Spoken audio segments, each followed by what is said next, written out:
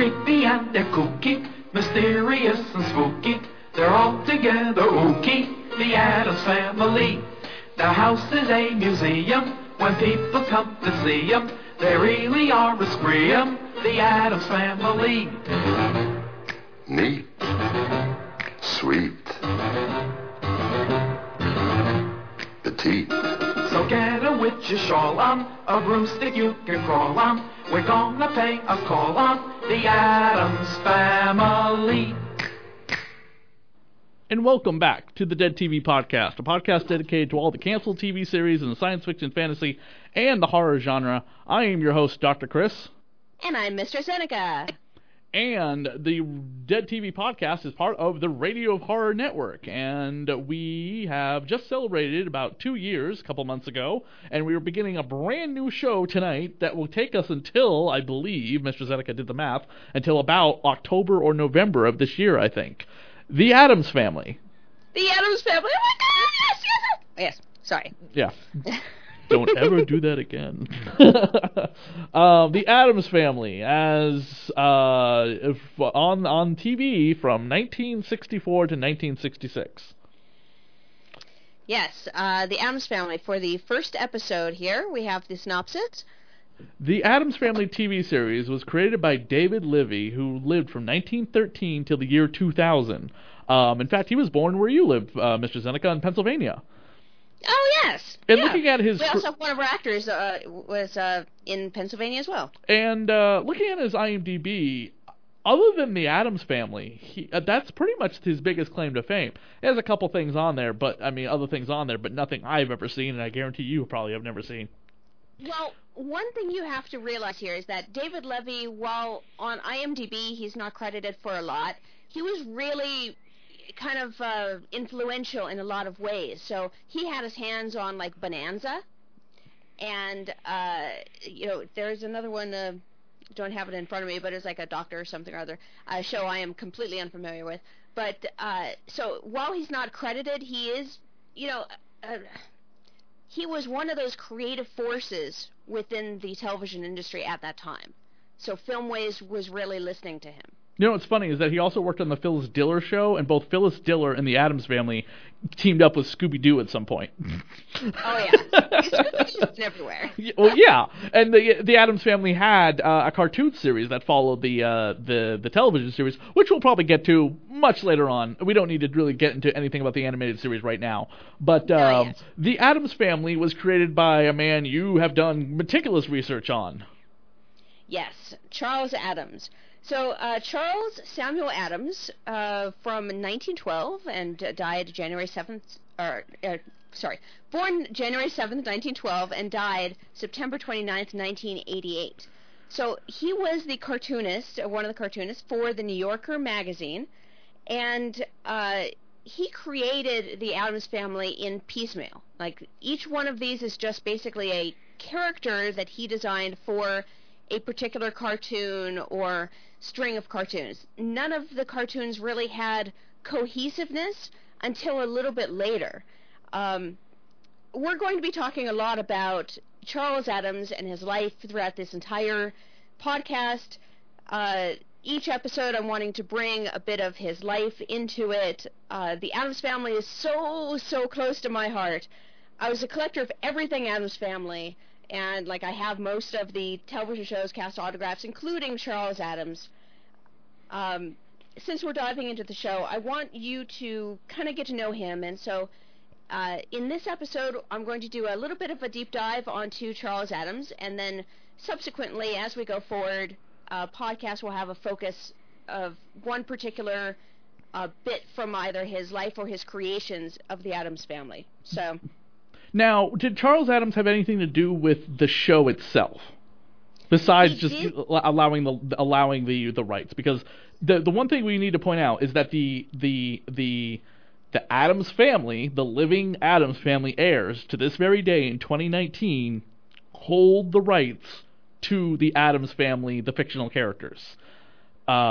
this was not believed until a few years ago when the YouTuber tried to create a Wednesday grown-up YouTube series and got 5 episodes in before she got the plug pulled out from underneath her.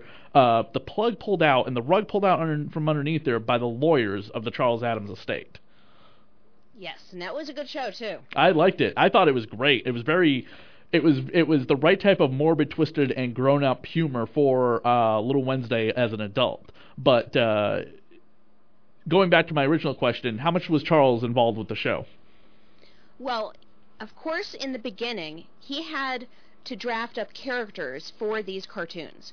So he wrote a little synopsis, and when I go into each of the characters, subsequent podcasts from now, I'll outline them in detail. But he had each blurb for each character, and then he had some input on who the actors would be for those characters. Okay. Other than that, he really didn't have any hands-onness to it.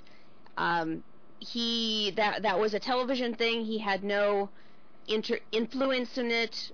He did support it, although it was kind of a...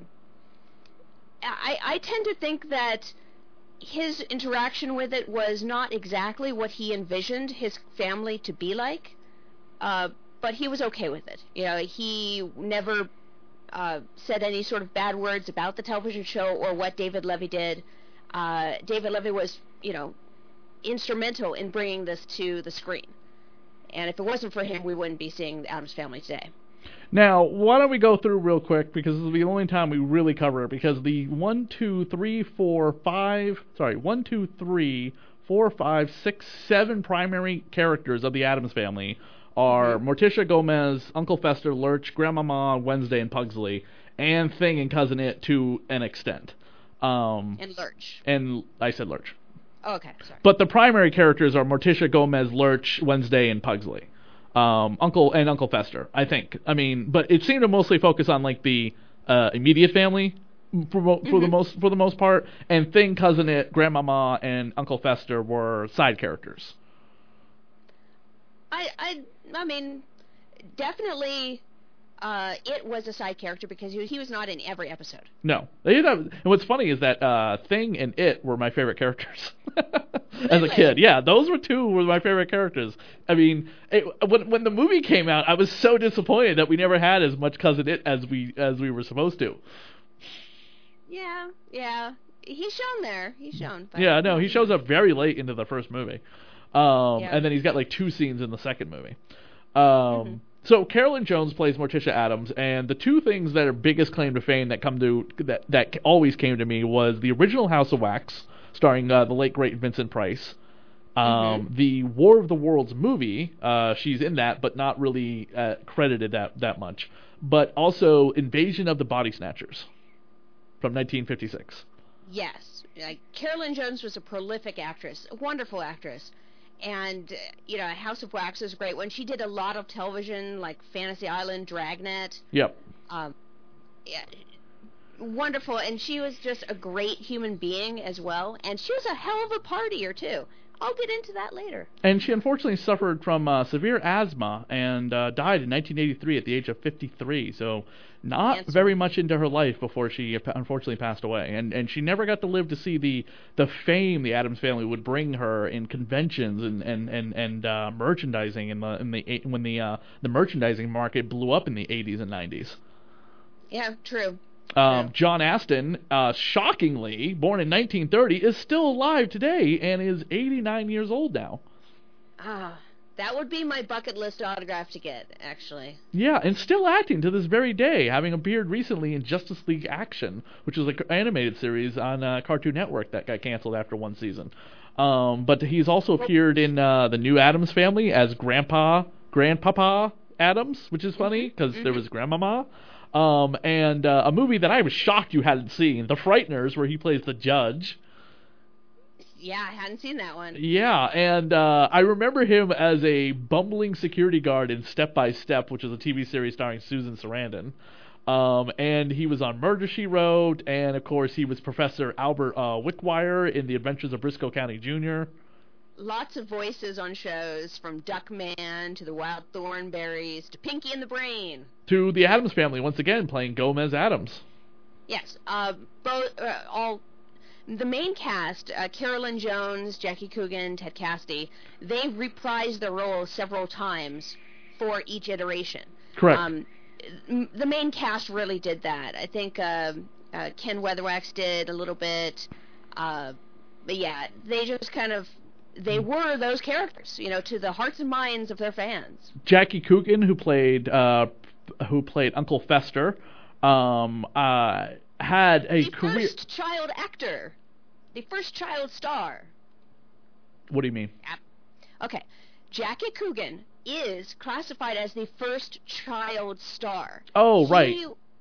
Right. He starred with Charlie Chaplin in the movie called The Kid, and this was such a successful film that he made bank, like absolutely bank, in this movie from 1921, and the laws had to be changed simply because his parents stole all of his money from him because there was no laws protecting child actors. Right, so right, yeah. A law was specifically made, Jackie Coogan's law, so that every child actor from here on forward now has some legal protection for the money they earn.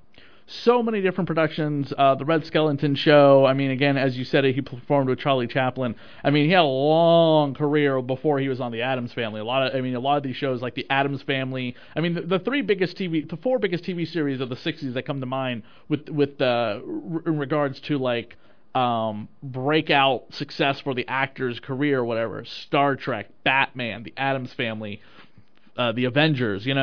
Yeah. But Coogan had a huge career leading up to it. A lot of those shows I mentioned, that was like the breakout for them. They had been in commercials or bit parts here and there. Shatner was on the Twilight Zone, but those shows or whatever, the shows that are known for the '60s was the breakout role for that actor. Whether or not their career went on anywhere afterwards, that's a whole other story.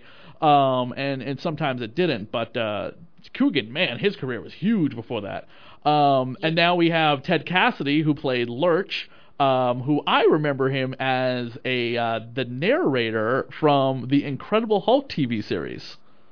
Oh, yeah. And he is the what's funny, and my son absolutely would love this, he is the voiced by growling, of Godzilla in the Hanna-Barbera 1978 Godzilla cartoon series. Oh, yes. He was the voice of Brainiac and Black Manta, who, if you saw Aquaman this past December, you know who Black Manta is nowadays. And Brainiac has been the villain on the awesome sci-fi series Krypton. He was the voice of Brainiac and Black Manta on that. He was the voice of Ben Grimm, a.k.a. the Thing of the Fantastic Four in the 1970s. This actor definitely had that voice to play these type of rough and gruff characters, like Benjamin J. Grimm, the ever-loving Blue-Eye Thing. And he was also on the original Star Trek in 3 episodes. Definitely. He was also in The $6 Million Man. Marie Blake had to be probably the oldest actress on the show because she was born in 1895. They credit her as Marie Blake, but I just know her as Blossom Rock. No, that's the name she used, Blossom Rock. Her name, her full name is actually Edith Marie Blossom McDonald Rock. Oh, okay, gotcha. All right. She married Clarence Rock, so Rock. So in some of her IMDb credits, she's Blossom Rock, and in some she's credited as Marie. And then we have Lisa Loring, who is still with us today as well, who played Wednesday Addams. And other than like an appearance on Fantasy Island and a couple things here and there, the Addams Family was pretty much it for her. What she's doing today, we will eventually get to that. Mm-hmm. Maybe we can have her on the show. It's a possibility. She does conventions, so she is still pretty lively. John, I would be shocked, but that's probably not going to happen. But Ken Weatherwax, I had a chance to meet him, and I didn't. He was at the same convention as Lisa in 2014 in Rhode Island, and I did not meet him. He's passed on now. That you've missed your chance. Yeah, he passed on in December of 2014. His IMDb as well only says The Addams Family. Yeah, his more than Lisa's is mainly just pure Addams Family. I don't think he pursued the acting career afterwards, despite the rest of his family having an interest. The actor who played the hand of the Thing. We never get to see the Thing's body. No, we don't get to see the Thing's body, but we know the Thing's body because it's the same actor, Ted Cassidy. He actually played the Thing. That was his hand, although in the scenes where you see the Thing and Lurch, it is someone else doing the hand. It's a producer. He worked, by the way, Ken worked as a grip and set builder for many years afterwards. That's pretty much his career. It doesn't go in a lot of detail about what Lisa has been doing the last several years, but Ken was working as had worked as like a carpenter. He pretty much got a trade. But yeah, that was interesting about the Thing. We'll get to Cousin It eventually when he gets on the show. Actors in this episode for guest stars were pretty much like the Batman show. Every week it was like a different actor who wanted to get on the Addams Family at some point. In this first episode, we have Alan Jocelyn. Sorry, yeah, I was going to say he plays Mr. Hillard. Yeah, Mr. Hillard, who actually appears on 3 episodes for the Addams Family. As the same character, too. Same character. Same frazzled character. Now, his secretary, it was driving me nuts who she was. And then I looked at her IMDb and I was like, oh, she's Mrs. Cooper from Batman. Yeah, exactly. She is a longtime character on the Batman show. She was the loving aunt of Bruce Wayne, which doesn't make a lot of sense considering Bruce is supposed to be an orphan. But they never got into like that whole backstory of Batman on that show. But yeah, that's what most people remember her from, is being on Batman, because she was in every episode. Yeah. You just recognize her face immediately. Yeah, and of course she was also on Leave It to Beaver. She was also on The Man from U.N.C.L.E., My Favorite Martian, Bob Hope Show, Jack Benny Program, a lot of the real standby shows. The Real McCoys, The Lieutenant, Joey Bishop Show. Comedy. Now, if you notice at the beginning of the episode, we didn't play the music by Jess O'Lantern, but we played the Addams Family theme song by Vic Mizzy. And I actually happen to have the album, the vinyl soundtrack that comes in, as it's put on here by Barnes & Noble, because it's a Barnes & Noble exclusive, Uncle Fester Light Bulb Edition glow-in-the-dark vinyl. And it does glow in the dark, too. Nice. Now, the version on here for the main theme is the Addams Family instrumental version. This is the 2-minute long version. We played the 30 to 40 second television version with you got the dialogue about the Addams Family and stuff like that. But the instrumental version, I'm going to be completely honest, I've never been a huge fan of the instrumental version versus the version that's actually played in the beginning of the episode. Same thing with Neil Hefti's Batman theme. You listen to the full version of that versus what's played at the beginning of every episode. I prefer the one at the beginning of every episode. Yeah. I mean, what they play at the end is the extended version, and I don't like those little yeah. That kind of bothers me every time they play that. Also, the album cover has a full color image of the Addams Family cast. Yes, and that was on the cover originally when it was produced. Yeah, but we mostly know them as being in black and white, which is one of the reasons why the show ended. But we'll get to that when we get to episode 66. As well as like the legacy of everything that came out afterwards, which we're not going to get into during the course of the show. We will get to the Addams Family television shows, specials, spin-offs, remakes, and so on and so forth. Yes, eventually. We'll go into it all eventually. We've got a lot of episodes to do this in, so we're parsing out each slice of information one at a time for you. So this slice for today is about Charles Addams. For those of you that have never actually seen Charles Addams, just know that he's associated with the Addams Family. Let me give you a little bit of background about him. So, imagine Walter Matthau from Grumpy Old Men. The look to his face, kind of large nose, large ears. He's very similar in appearance. In fact, Walter Matthau and Charles Addams were often confused walking down the street for each other. When they were young, when they're old, they look fairly close. So if you imagine him, Charles Addams has a perpetual smile. It's a charming and disarming smile and wholesomeness to him, and his smile never shows teeth. So he just is kind of like this grinning, happy-go-lucky guy. He's got this wry and dark sense of humor, this twinkling eyes that kind of shaped into crescent moons when he smiled. So it just really lit up the room when he smiled. He was a listener more than a talker. So he has been quoted as saying, "Everyone has something to tell if you'll listen." So he was a wonderful person to just have over and talk with, because you could talk forever and he would just listen to you. And by the time you've left, you've never really realized that you never got to hear about his life. And he was a very interesting guy. He was quite the bachelor about town as well in New York. So he was a cartoonist, and that's all he ever wanted to be. He wanted to draw, he wanted to make cartoons. He didn't really want to be a writer of a novel, nothing like that. He just loved to draw. He was also fascinated with medieval weaponry, as evidenced from the show. The Addams Family television show was really more a Charles Addams flavored television show that used his characters. The characters themselves were, as I had said, kind of interspersed here and there between his drawings, and the show kind of put them all together. But the design and the style for the Addams Family house, I suppose if you were to walk into Charles Addams' real house, it would be, I guess the television show would be a dramatized version of his house. But his house did have an embalming table, and it did have crossbows on the walls, and medieval weaponry here and there, odd sculptures, a suit of armor. So it was fairly similar, but Charles Addams had his own style and flair.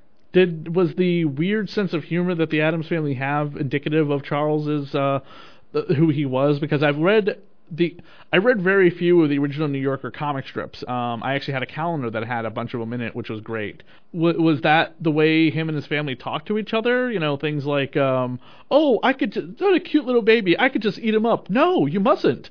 Too young. Well, it's that dry sense of humor, the dark sense of humor that Charles Addams had, that some of those ideas for his comic strips came from those moments where, there was a experience where he was at a house with a whole bunch of kids roaming around, this family, and two of the kids are coming home from camp, and as the mother is saying, "Oh yeah, the kids are coming back from camp," he imagined the kids coming home in dog crates, because he didn't really realize how they came home. That was his first thought, and so that thought translated into a cartoon later for the Addams kids coming home in dog crates. So his sense of humor really bled onto his cartoons, and therefore went to the television show as inspiration. But he did also get a lot of ideas from other people as well. In this episode, do you want to go through the episode plot? Well, yes. Let's do that. The episode synopsis. The Addams Family goes to school. Originally aired September 18th, 1964. Sam Hilliard, a truant officer, visits the Addams family because neither of the children has ever set foot in school. He convinces Gomez and Morticia to meet with the principal to convince the children to go to school. Miss Comstock, who doesn't think much of Mr. Hilliard, persuades the Addams to put Wednesday and Pugsley in school, but also asks Hilliard to revisit the Addams home. The Addams children are disturbed by the Grimm's fairy tales that are read at school. They think that the dragons are really being killed. Hilliard is frightened by the Addams, especially Lurch and the loud gong that summons him, but he is most shocked when Gomez suggests that he try the rack for relaxation. So right off the bat, at the beginning of the Addams Family show, we do not have an origin story about the Addams Family, who they are, where they came from, how they are, what they are. None of that has ever been explained, and I don't think has ever been explained in any iteration, cartoon, spin-off, sequel, remake of the Addams Family ever. Correct? That is correct. They have no quote-unquote origin story, although you do get flashes of the history of the Addams Family as told by them. like there's something in the Hanna-Barbera cartoons about, a family member had owned Central Park in New York. So you get little bits and pieces here and there, but there really is no origin story for them that's canon. The episode directed by Arthur Hiller, by the way, this is the only episode that of the Addams Family that he directed. He also worked on the Wonderful World of Disney and the Perry Mason Show and the Alfred Hitchcock Presents show. So in the opening credits, you do see that like Gomez is sharpening the wrought iron fence and that type of thing. That cartoon is actually in his. It's portrayed by Fester, really, in a cartoon from 1950, where it's Fester that's looking a little bit more like Gru from Despicable Me, sharpening the fence. I always thought that Gru from Despicable Me had a very Uncle Fester kind of look to him. Oh, totally. Like the sharp nose, the round skull, the sunken eyes, totally Fester.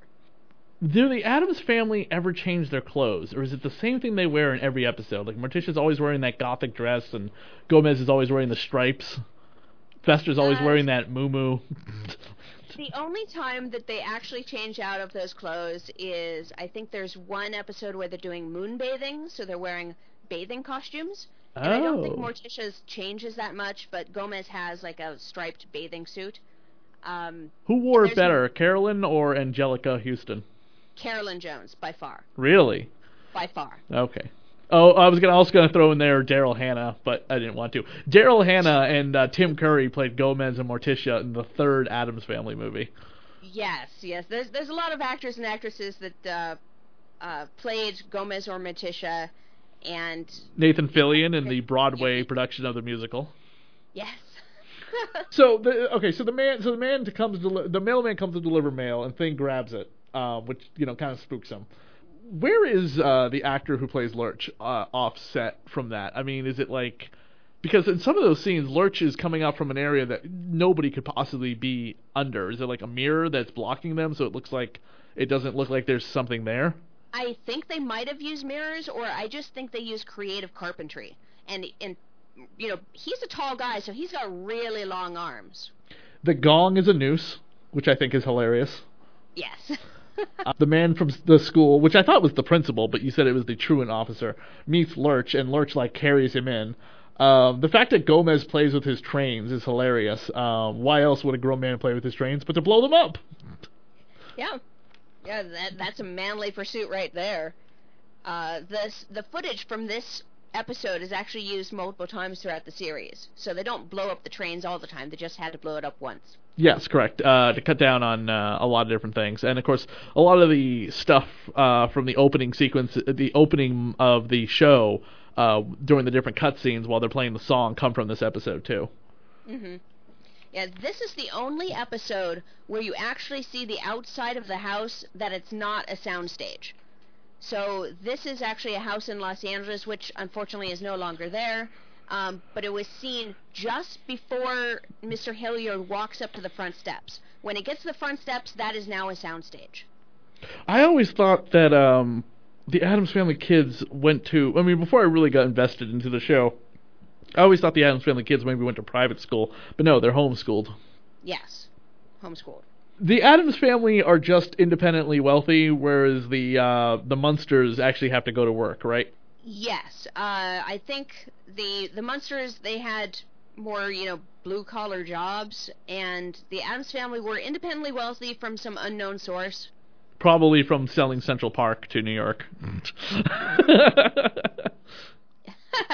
Well, you do see him during the show watching the ticker tape of the stock market, so he's definitely got some stocks. Definitely believes he has enough political clout and money to persuade elections. He does run for office eventually. We will get there. Funny enough, around the same time, we're going to start exploding in political stuff happening here. Yeah, don't force it on us early. Okay. In the beginning of this show, you do see the sign that says "Beware of the Thing." That's ripped straight from his cartoon skits. So that's ripped from the pages. That was a Addams cartoon in the New Yorker. The portrait that you see on the wall when Mr. Hilliard walks in, which is the giraffe in the suit, which Wednesday says, that's a friend of my daddy's, that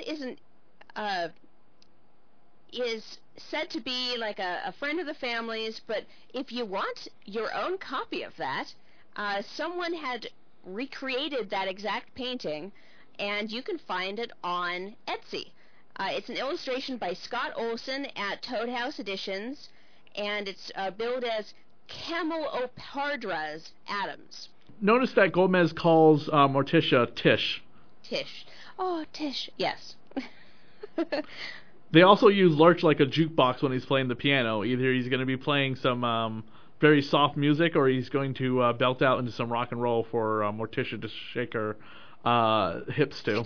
Yeah. Yeah, I mean, geez, Carolyn Jones has got some moves on her in that very curvy dress of hers. I mean, all I remember hearing about growing up and not quite understanding, and I totally get it now, is how she looked in that dress. Oh, yeah. Yeah. When you ask me who wore it better, that scene right there where her just like, she's shaking her hips and dancing a little bit in this very, very tight gown. Like, yeah, she definitely wore that dress better. Who do you think had better sex? The Addams Family husband and wife, or the Munsters?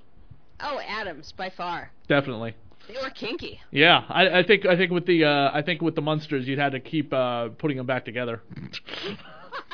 Oh yeah, the parts of Frank would keep falling off. Oh yeah, but it definitely seemed like, whereas like in a we might. I'm not gonna try and constantly compare the Addams Family to the Munsters, but unfortunately, it's unavoidable because both shows are on around the same time, and there's always comparison between the two. But the Addams Family, Morticia and Gomez, definitely had a love affair that was so uncommon at this time in the 1960s. Yeah, they were a TV family where you could really imagine that the parents loved each other and actually had sex. Right. I can't think of a whole lot of other couples on television at the time that had that type of like sexual chemistry between each other, that it was just exploding every 5 minutes. I Dream of Jeannie comes to mind, less to the extent of Bewitched, only because I felt Bewitched was so suburban, even though she was a witch and he was a mortal. It was like she was so domesticated by him, whereas in I Dream of Jeannie, she's a genie from the Arabian Nights, rather now a obviously tan-skinned blonde one with blue eyes, but that's besides the point. She's a genie from the Arabian Nights. She's going to be extremely flirtatious and sexually driven. And he's an Air Force colonel, so... But you know, this is why I like the goth chicks. I'm just saying, they're a little weird. I agree. They are very weird in bed. I'm not stereotyping. I'm just saying, based on my own experiences with several of them. True. I'm not unspeaking the truth. In fact, I will probably be able to mention this podcast to at least 3 or 4 of them and go, yeah, that's true. I like that. I mean... Well, you know that scene where, you know, the thunder is crashing, Carolyn Jones kind of turns her face to the camera and she grabs her shoulders saying like, oh, how, you know, she's getting so turned on by the crash of the thunder, and Gomez responds to that and passionately like kisses her back and shows affection on camera. That was unheard of back then. And it was something you wanted more of. Oh my God, yes. Yeah, I think a lot of sexually repressed women of the 60s looked at the Addams Family like sexually repressed housewives look at 50 Shades of Grey today. That's a good thought. Think about 50 Shades of Grey. Despite all of its incredible flaws, problems, and a whole bunch of shit we're not going to get into this podcast about, you can probably listen to Mr. Zeneca rant and rave about at some panel at some convention involving BDSM. It opened the doors for sexually repressed housewives. I mean, that's why they called it mommy porn. Yeah. Yeah. And, like, shows like The Addams Family were that outlet for people who were living in this suburban, domesticated, you know, situation that they couldn't get themselves out of, that they'd been in since the 50s. You know what I mean? The husbands come home from war. they're kind of basically left to be at home in servitude to their husbands. They start having kids in the late 40s, early 50s.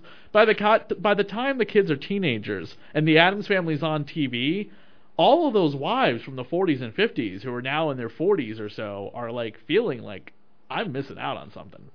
Yeah, there's an empty nest now, and they've got to fill it with, other things that occupy their time, and what do they know, and what do they want to do with their life. And this is a really exciting time where individualism was becoming to be valued instead of conformism. And Addams Family really embodied that type of non-conventional living. And, I mean, can you have a relationship where the wife and the husband never fight? Like, they never fight in the entire series. Can you have that? And can I have that for my life? Those are the things that kind of spurned on the popularity of the Addams Family. And it did win, I think the highest in ratings it got was number 23 during the first season.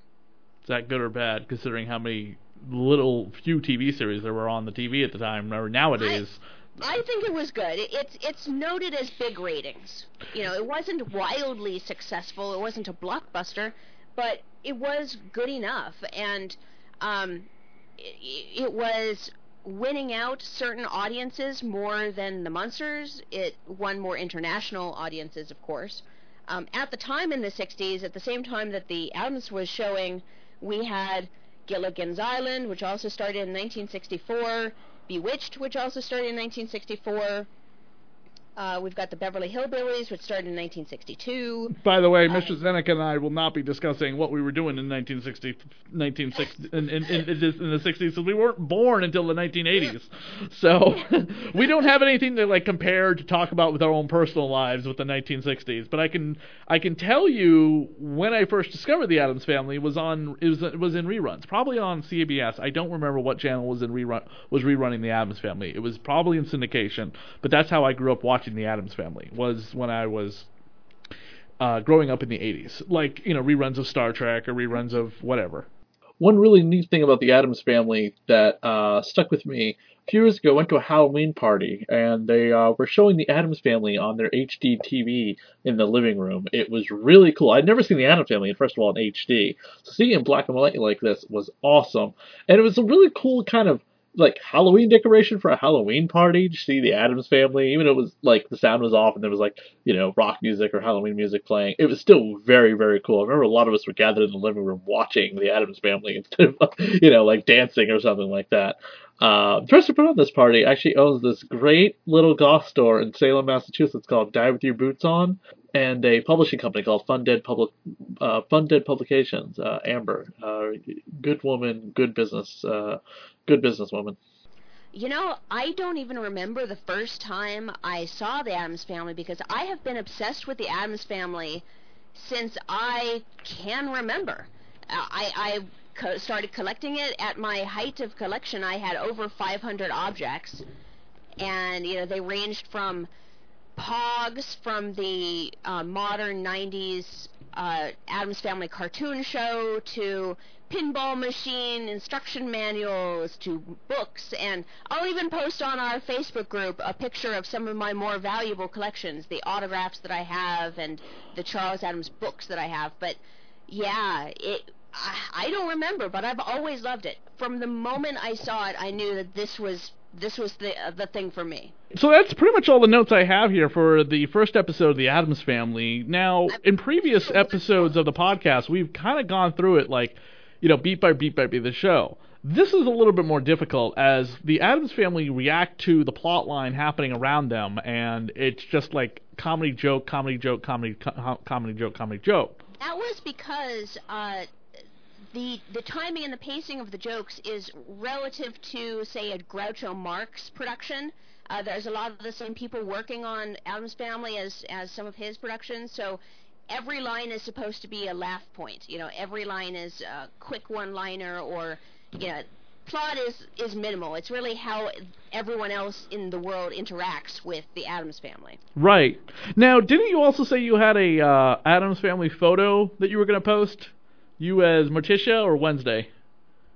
It'd be me as Wednesday. You as Wednesday, yes. So we must get this amazing photo of you up as Wednesday Addams as soon as possible. How old are you in this photo? Well, this would be a recent photo. Oh, this is a recent photo. Okay, so this is adult Wednesday. I tried to explain to somebody without sounding too creepy, but they didn't quite understand when I meant the word adult, even though I said it like 4 times, about the fetish of Wednesday Addams, more so than Morticia. You have any woman over the age of 18 dressed up as Wednesday, it is like Catholic schoolgirl dress up. There is a Wednesday Addams fetish out there. And I would agree. Based on cosplayers dressing up as her, you gotta believe it's there. I mean, it's a kind of a hot look. It's all, it's not overly revealing. It's not supposed to be. It's supposed to be buttoned up to the neck, and then you got, I mean, if you've seen the TV series Sabrina, The Chilling Adventures on Netflix, there are Wednesday Addams walking around that show like crazy. I mean, the girls at the posh witch private, Satan worshipping school, the one that got in trouble from the Church of Satan, the girls dress up as Wednesday Addams. Yeah. I have a recent picture of me as Wednesday, and then I have one from, I think it was 2000 or 2001, where I'm dressed as Morticia with my partner at the time, who was dressed up as Gomez. I should post that one. You should post that one. You can cut him out if you want to. I mean, I've been saying you have to post something with a former lover, but yes, you should totally post both of those pictures. I'm sure everybody would love to see them. I know I would, but that's a whole other thing. Well, that's it for this, the first episode of the Addams Family on the Dead TV podcast. We will be on this episode for a long time, not as long as we were on the Friday the 13th. But we will be on the Addams Family through most of this year, and we will be back next week with 2 episodes. So we did the first episode to get a lot of the IMDb history of Charles Addams, or as much as we can talk about on the air, as much as we could. So we'll be back next week with 2 more episodes. Check us out on the Dead TV Podcast Facebook page. Don't forget to find us on our individual Twitters at ChrisDSAV and at ElegantlyKinky. If you wish to watch The Addams Family, by the way, it is available. Last time I checked, it was on Hulu, but I'm not 100% sure about that. But it is available It is on Hulu. Okay, it is on Hulu, and it has been on DVD, re-released several times. It might be out of print right now, but it's not hard to come by. It's not like it's in moratorium and you got to shell out $50 a box set.